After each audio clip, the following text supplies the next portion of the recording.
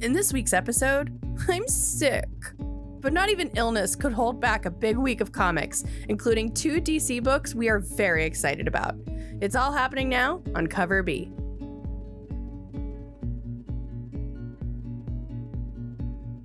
Hey everybody, welcome back to Cover B. Welcome back to Cover B. We are mostly alive. Sort of. It's been a rough week.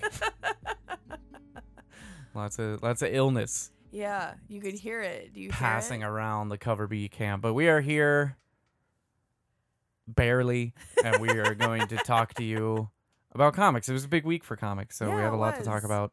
So we're going to dive right in. First up from Aftershock Comics, we've got Astronaut Down #1. This was written by James Patrick with art by Rubian.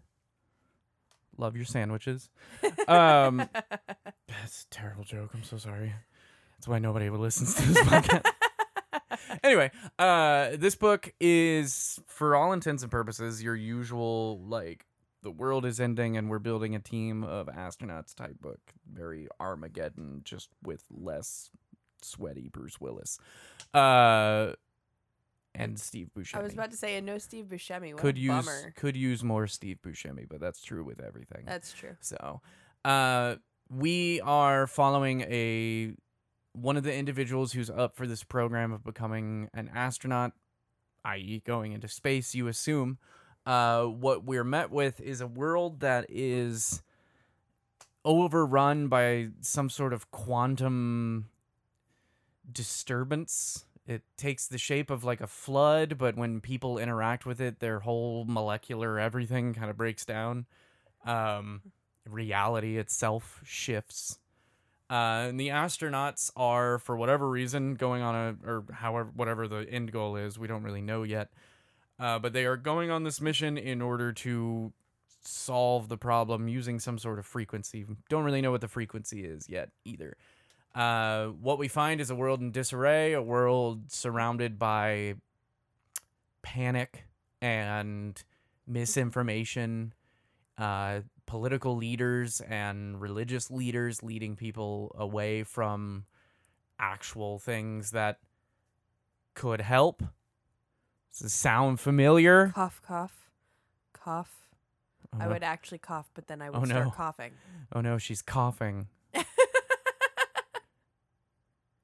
Vaccines are important. Anyway,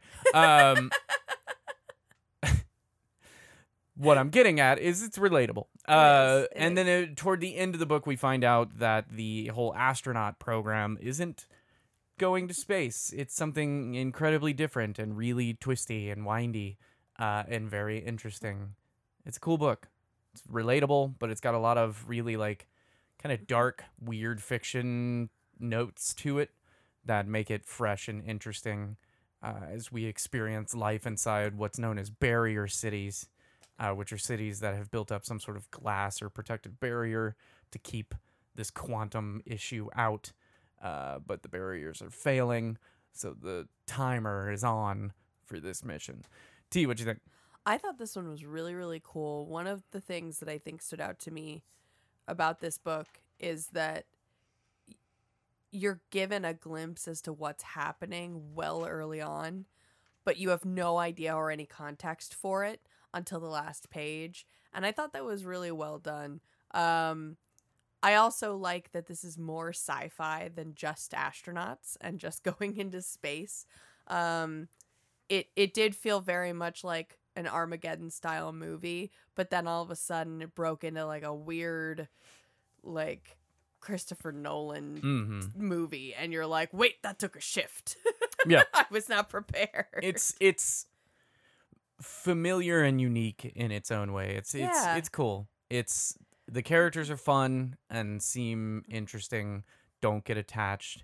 The story, like I said, it feels familiar. This whole idea of, Earth is quickly hurtling towards some sort of apocalyptic end scenario, and a group of science-based heroes need to go save it. But the twist that they took on it and making it, building around this idea of like quantum things and, quantum disturbances and stuff like that, is just unique. It's really cool. I think it's cool too in that they've kind of given us a bunch of the twisties and turnies already in issue 1 to really hook you. Mm-hmm. But there's something about our main character that makes him special, and we don't know why. And I think that's what's really holding me on to the next issue, is that I already think the concept's really cool, but now I'm like, how come you can? Yeah. And no one else can? Super nifty book. Really worth checking out. Very cool. Moving on, coming out of Action Lab, we have a book called The Ballad of Ronan, #1. This was written by the Walsh brothers. Their real names are Walsh Brother A and Walsh Brother B. I forgot to write them down. With art by Remy Jackson. This book, it's funny because last week we talked about a book called Triskel, where we were, or Triskelly. I don't know if the last E is pronounced or not. So it's Triskel. Deal with it. Really antagonistic today. I don't know. It's our podcast. We'll do it how we want to do it. Yeah, so we were talking about Triskelly. No, I'm not going to. Triskel. And we were talking about one of the parts of that we liked is that it was very Arthurian, but it was approaching things with more like Welsh mythology. And we were talking about how it's cool to see these kind of like magical high fantasy things represented from a non-Anglo-Saxon kind of perspective, which is what we usually get. We usually get like the very like core British look at like how fairies and that kind of stuff works. This takes it in a similar route and is focused on more Celtic mythology. Yeah. So what we get in the beginning is we get a mother unfortunately passing during childbirth, and the father, worried about the health of his baby, promising the baby to the Fae folk. So they come in and they swap them out. I think these are called changelings. Isn't that what changelings are? But changelings are usually negative, right? Yeah. Isn't changeling like a fairy slips in and swaps your baby without you knowing? Yeah. This is like whatever the positive version of that is, where you're like gifted a trade up, you know? So they take the baby to raise as their own and leave a fairy baby with the dad. And that's the last we see of that as we flash forward to the future, where a young woman is turning 16. She lives in an orphanage, has never been adopted, has built up a callous against the world because of never being adopted and seeing all her friends get adopted out. She is a wrong side of the tracks kind of rebel, steals money from the lady that runs the orphanage, talks dirty to a nun. You know, all the fun Saturday activities kids get up to these days. She's a good old-fashioned dairy girl, if you know what I mean. Yeah. And she is off on a journey to find her birth mother, who the priest running the orphanage had found an address for. And she gets roped into some potentially magical fantasy things along the way. T, thoughts? I thought this was really cool. I really liked the art. I liked the initial setup. I'm excited to see how the modern story ties into the original story. I think the only thing that's kind of weird for me is that the book stops and ends this first issue so abruptly. It's that my assumption had to be that this was written initially as a paper, a full graphic novel, and then broken up into pieces based on like obligatory page. Yeah, this is a concept that we've mentioned on the podcast many times. Yeah. I know we've had plans to do a full episode for it. Did we ever do the full episode about where we talked about this? Anyway, we were going to do a key issues about it. Maybe we still will. But this idea of certain books are written for the issue and certain books are written for the graphic novel. Yeah. And you can really get that vibe off of this one. Yeah. Sometimes it's a little bit ambiguous. Like some of the Aftershocks really bad about this. Their stuff is like the first issue is intriguing and enthralling, but doesn't leave with like a hook. Yeah. And then you read the solicitation for the next issue, and it's like, in the next issue, Veronica deals with the mind-controlling raccoon living in her attic. And you're like, what? Who? What? Where did this come from? And so you can see that these things are made as like a point A to point B, and they're not like partitioned off. It's like when you're watching a show and the commercial break comes like in the middle of someone's dialogue, and you're like, okay, and you're like, oh, clearly they didn't edit this, or you're like watching it, but in the inverse, you're watching a show on like Netflix, and there's that like they finish a line of dialogue and like a little piano tune plays as the camera like kind of pans away, and then it immediately plays again and pans back, and they pick up where they left off. My favorite example of this is commercial break longevities. Like the space between commercial breaks has changed over the years, obviously to shove in more commercials because advertising. And in Christmas specials, like the ones that were made in the 60s, 70s, and 80s that you see a lot, like the Charlie Browns and the Grinch especially, there's like a very iconic commercial break instance where the music swells and there's strings and he's like looking down over a cliff, and it's like clearly where there's supposed to be a commercial break. And back in the day, that's where the commercial would break to. But now they break like 5 minutes before that scene, and that scene just passes. And you're just like, oh, I can't go to the bathroom. You're not done. You're good. We're bad. going. Oh, okay. Okay, gotcha. Anyway, some books are written without proper breaks, so the end of an issue will just kind of happen, and this one feels that way. I didn't do a lot of digging. I mean, obviously, a lot of stuff that ends up on smaller publishers like Action Lab and SourcePoint, and not so much SourcePoint because I think SourcePoint does a lot of their stuff in house, but Action Lab and Black Mask, for instance, like a lot of these things are kickstarted, and so it's very possible that this is already exist in some form or fashion, either as an online book or as a graphic novel. I didn't do a lot of digging on it, but you can definitely tell that there wasn't like a real issue drop point at this point. Some stuff kind of just happens, and then it's like end. But it was good. It was really, really cool. I like the Celtic vibe. I like how Irish it is.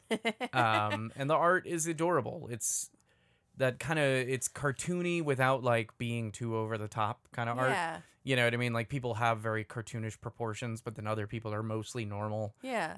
People have kind of cute kawaii faces and stuff. It's cool. I really like this book. I'm excited to see where it goes from here. It was a little abrupt on the end. Yeah. You know? It was sudden. That's one thing that I want to give praise to publishers like Black Mask. You know, they do tend to work with their creative teams. Like we had Pat Shandon, and he talked about Destiny New York, and he was like, I'm not using obligatory page limits. My books end when they end, and you're going to deal with it. And they were like, cool, sounds good. And so like the 4th issue's like 3 times as long as every other issue, but it makes more sense from a reading standpoint. So props to the publishers that let the creative team guide where it should be paused. And I like seeing more fantasy stuff coming out of the English lands. Yeah, agreed. That isn't your typical like Anglo high fantasy, like Arthur's in shiny shimmery armor doing stuff. You know what I mean? Yeah. It's cool. It's like I agree. the Green Knight movie. Really good. Still very Anglo, but like takes liberties with it and makes it like a little bit different. Has some body horror moments and stuff. It's cool. It's good stuff. Give me more. Next up, we have 2 books coming out of DC, which is nice. Can you believe it? It's nice to see DC again. Hi, DC. How you been? Been a hot minute. How's it going? Oh, you're constantly shifting and changing and gave up on that 5G thing like a long time ago? Okay, cool. Good to see you. Anyway. I was just excited that there were books coming out that weren't bat related.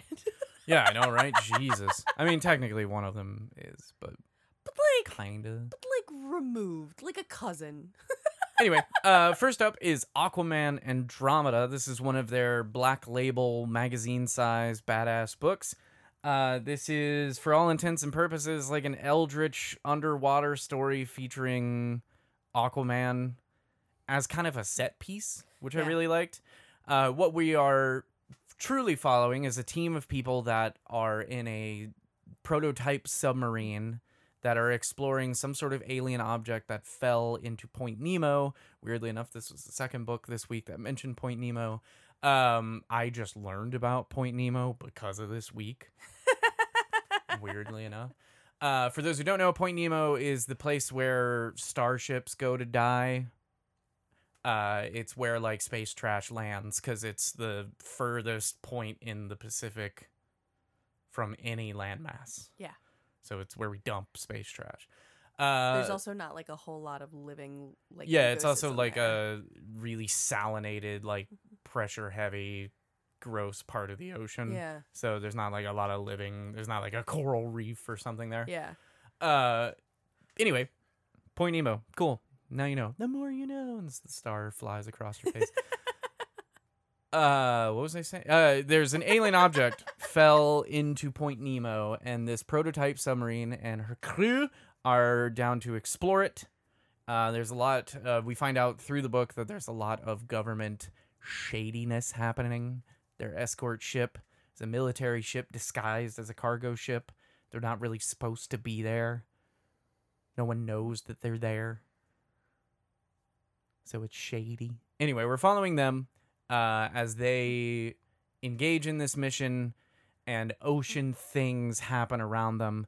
And Arthur Curry, Aquaman, is there, but he's kind of he's a set piece. Yeah. Right? Like he's something that's happening, and we're watching them watch it happen, which I really like that version of storytelling, and I'll get into that. Let's put a pen in that. But eventually there's giant sea monsters, and this alien object seems to be more than they bargained for. Black Manta's also going to be involved at some point in time, which is cool. He's been hired by somebody to do some shady information stealing, piracy kind of stuff. It's great. This was written by Ram V with art by Christian Ward. Christian Ward's art and use of colors fits this like dark, bleak, ultra deep, ultra pressure ocean scenario incredibly well. And it's a very neat, pretty, dark, spooky, especially if you're afraid of the ocean like me, kind of book. And I highly recommend it. T, what did you think? I think one of the things that stands out to me about this book is that it does that thing that DC sometimes lets writers do, where they go, hey, you're focusing on one specific hero. Let's pretend that none of the other heroes exist. Mm-hmm. Let's pretend this is a world sans the Supes and the Bat. Yeah. And all this other nonsense that takes so much mystique and interest and wonder out of the world.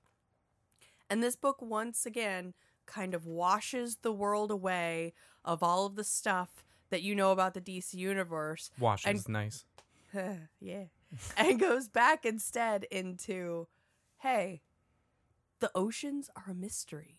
And the skies are a mystery. And we are mere humble humies living our life scared as Dickens of everything around us, just like we are in real life. Yeah. And I find that so much more interesting.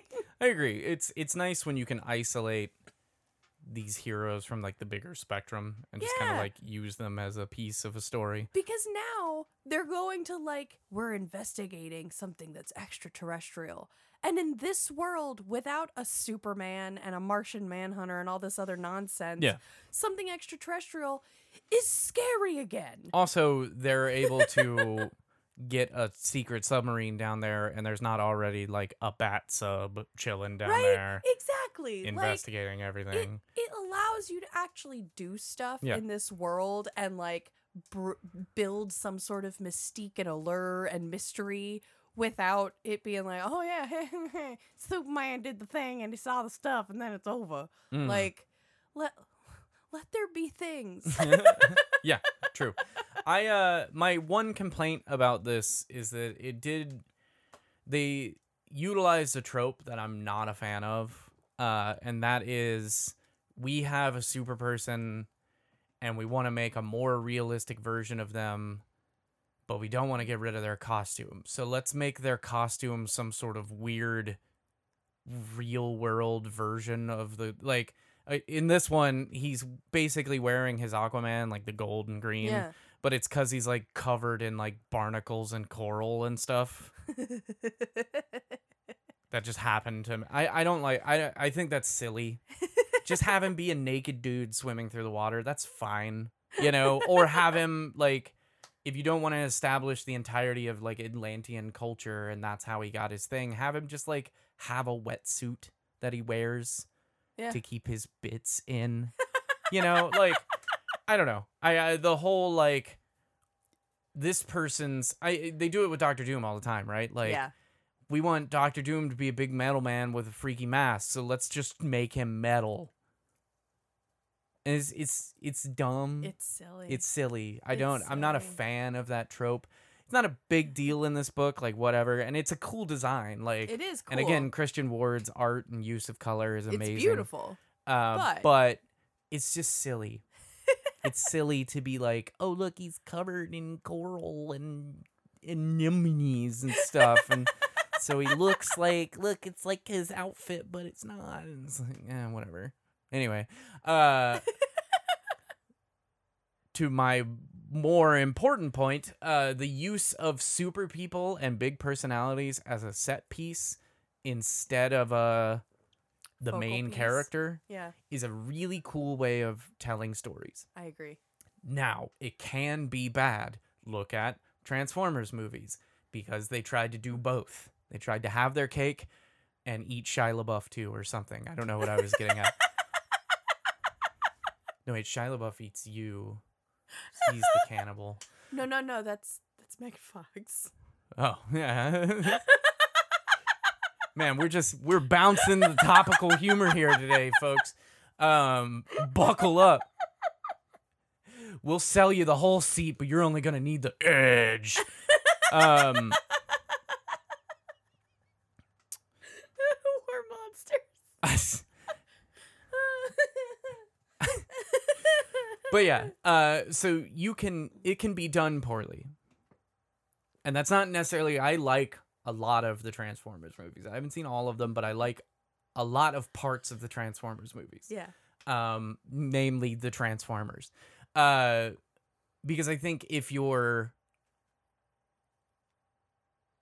gonna have them be like a personality, but also have somebody who's kind of like in their shadow, it can just get a little muddled. Yeah. If you're going to have them be a personality and also have other characters, they need to be kind of equal. You can see that done properly in the Sonic movies that just happened. Yeah. Where it's Sonic and then the family that he found, and they're like equals. They're not like in his shadow.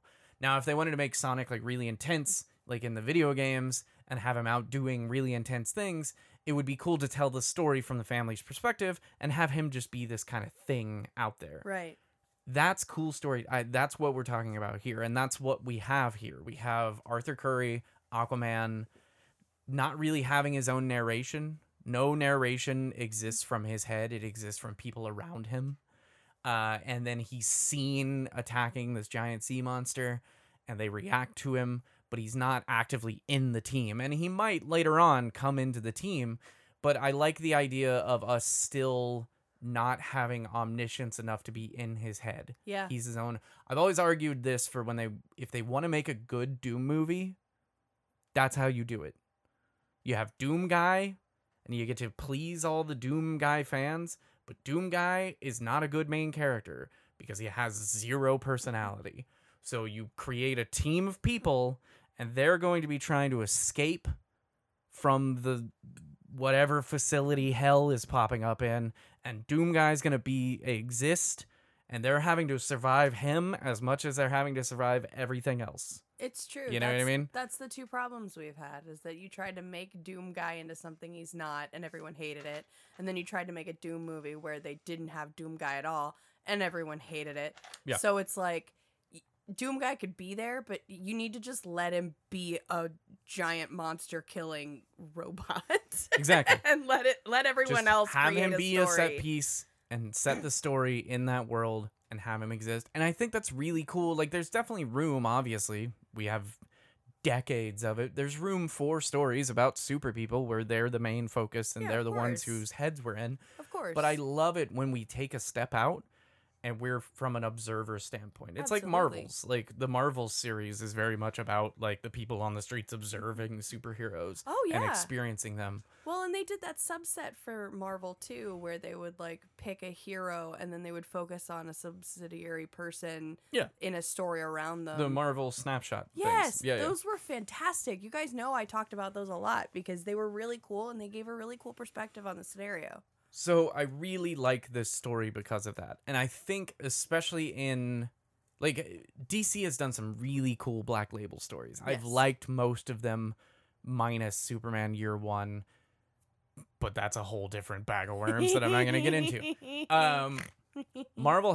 DC has done really cool Black Label things, but I don't think we have enough where the people we're following are kind of caught in the wake, pun intended, of the super people.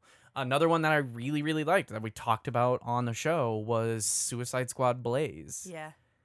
Same kind of thing. Yes, the people in it are super, and our main focal character is super technically, but the main story there is him being caught in the wake of these like professional super people. Yeah. Professional Task Force X members.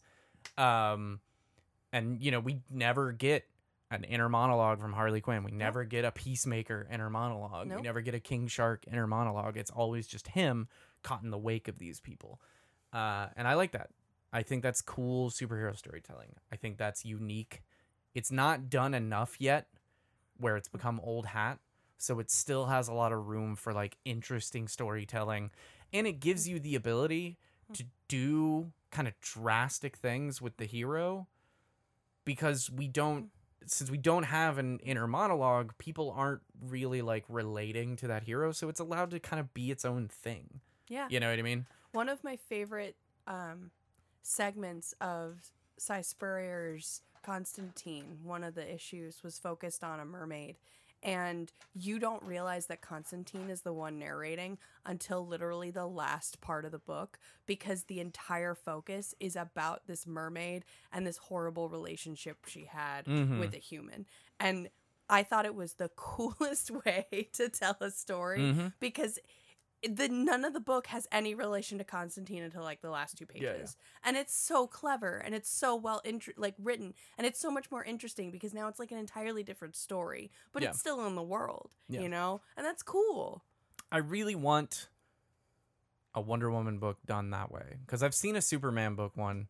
I don't remember what it was. I think it was during the Future State stuff. One of the books had like a part.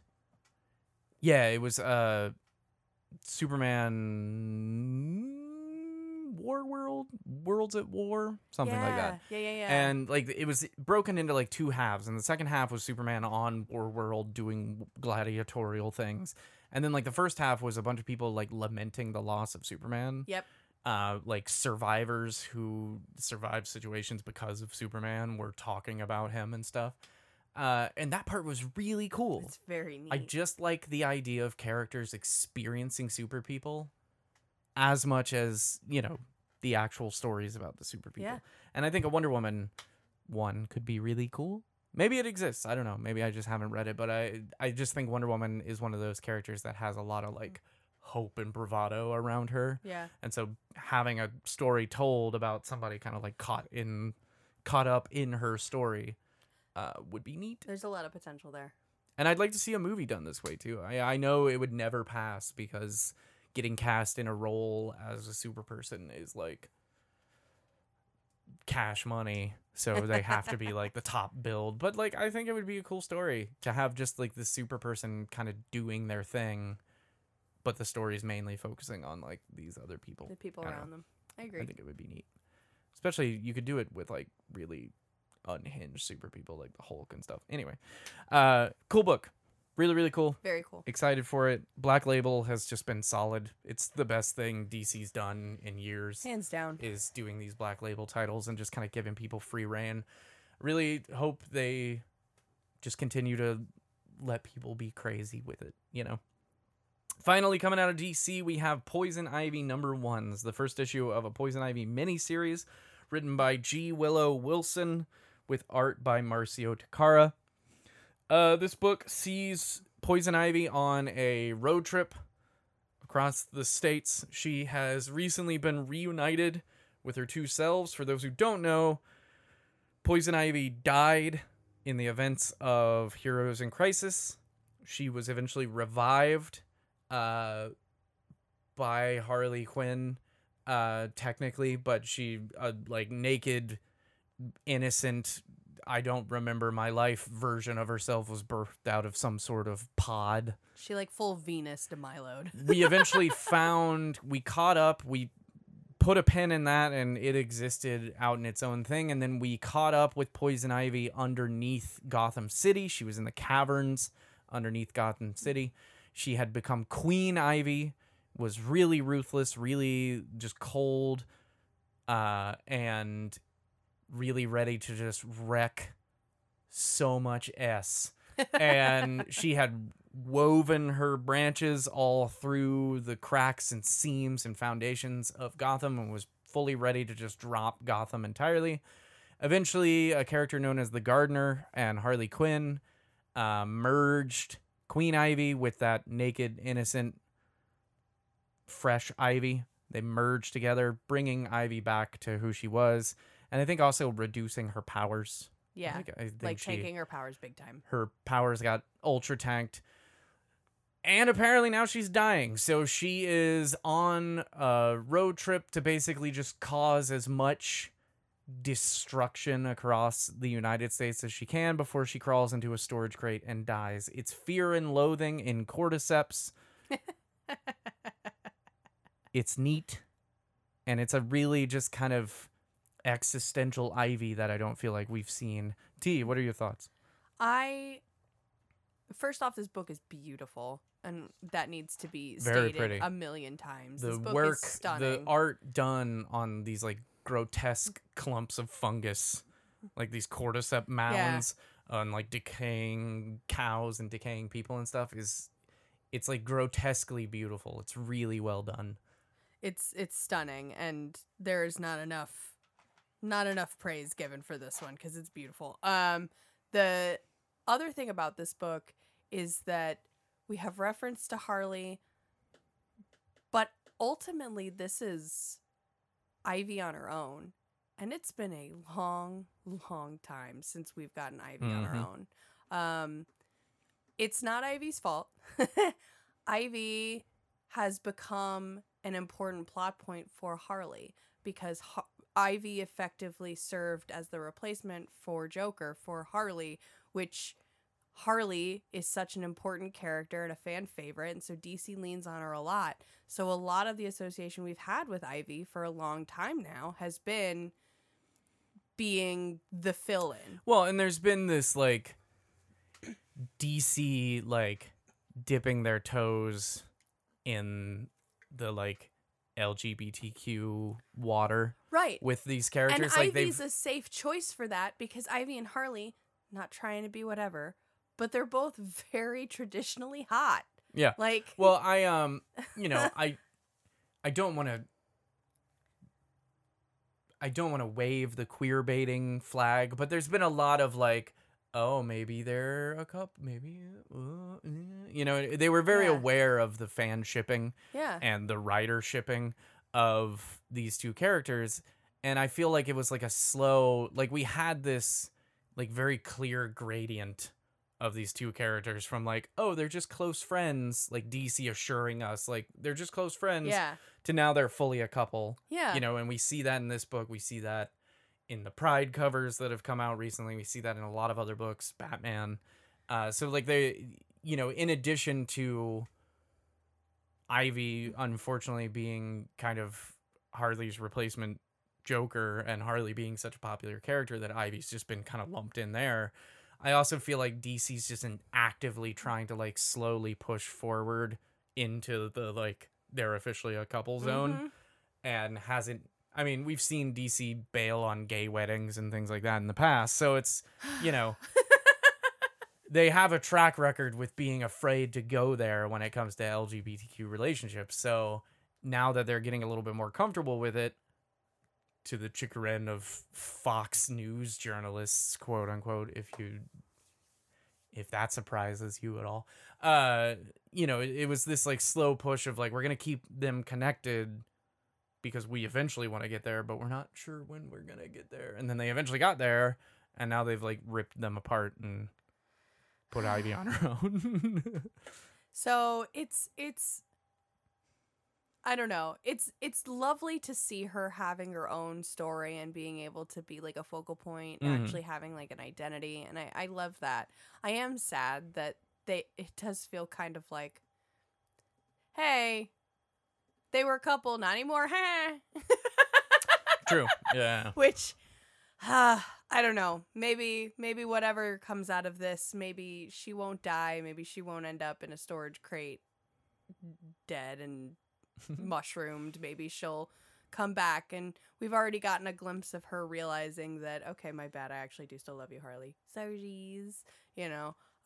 So maybe that'll resolve, but Yeah. It's a conflicting feeling, but I do like the way she's being presented, and I do like that they're giving her own identity again. Ivy's a really cool character to utilize because there's a well-established tradition of her connection, her plant biology, as with many of the other characters in this universe that have plant biology, giving her this remarkable ability of rebirth and change. You know, she can slash and burn entirely and come back as an entirely different Ivy. Yeah. It's, you know, the justification of why we've seen very radically different Ivies throughout time. Like, and so that's cool. So I like the idea of this being a very existential, very like determined end kind of miniseries, because it gives a lot of room for exploration of this character and what the character's motivations might be. It gives a lot of room to make like a larger kind of statement on not only the nature of environmental things, but also the nature of comic books. Yeah. It's a very meta comic book in its own way. Like, she's very like aware of the nature of the Bat People just showing up. She's basically like timing herself off of when the Bat People will catch up to her. It's true. And planning off of that. So like, it's very self-aware of how these things tend to go, you know? Yeah. As readers, we can almost see Barbara in the background somewhere, like, I know she's been on this highway, I'll be there in a minute. Picking up new traces of that fungal spore and like all this stuff. And it's cool. It I just think it's a cool tone for Ivy, and I think G. Willow Wilson really gets the character. I agree. And I think they're going to do a good job with it. So I think one thing that's really neat too is that they do make mention that Ivy can't feel the green anymore, which is so much of her identity that I think that in and of itself is part of why this feels so different, because if she can't feel the green anymore, it kind of eliminates her purpose. Yeah. And so that's why she's got this resolution. And I think that's really, really cool that they're kind of like, I don't know, this is a weird way to say this, but like letting Ivy be depressed. Yeah. You know what I mean? Like, I do kind of hope we get a Swamp Thing appearance. I hope that, and I kind of hope the Swamp Thing, because she mentions, I think she makes like an obscure mention to him. I hope the Swamp Thing appearance takes an unexpected route. Like, I hope the expectation is that he's going to show up and stop her. Like, in the name of the green, I'm stopping you and all this nonsense. But I kind of hope he shows up and is just like, dude, it really sucks that you're not connected to the green anymore. Been there. Let's talk about it. You know what I mean? Like, you know, there was a whole big part of the recent run of Justice League Dark that was the Council of Trees being replaced by the Council of Flowers, and Swamp Thing was no longer the like harbinger of the green, and it was like a big deal for his character. So it would be really interesting if, and this is just me constantly wanting like a superhero story that's handled in like a pacifistic way. Heroes in Crisis did a really good job with that. But it would be cool if he just showed up and was like, dude, let's chat. Like, let's talk. Let's go through stories. Maybe I can help you get reconnected and stuff like that. Like, it's interesting because disconnecting her from the green makes her feel more human. And so it makes this being like a suicide mission feel more real because she feels more human. Yeah. So I think that's cool. It's a cool book. It's exciting to see this character kind of on her own and see the character get a lot of like expansion. Yeah. You know, beyond just constantly being summed up by other people. Yeah. You know, development. So, yeah, it'll be a really cool thrust for this story. So Agreed. I'm excited to see it. That's going to do it for us. Big week. Yeah. Get out there and enjoy some books. DC, good job. You had to make the cut. If you want to hear more episodes of Cover B, you can find them on our website, coverbpodcast.com. That's right. If you want to follow us on social media, you can do so on Facebook, Twitter, Instagram, and TikTok at Cover B Podcasts. So thank you so much for listening. Hopefully by next week, we'll both be 100% and we'll be able to put out strong, healthy content for you guys. Crickets, I hope so. I hope everyone has a good weekend. As always, I have been Chris. This has been T, though not at 100%. And you have been listening to Cover B. Bye, everybody.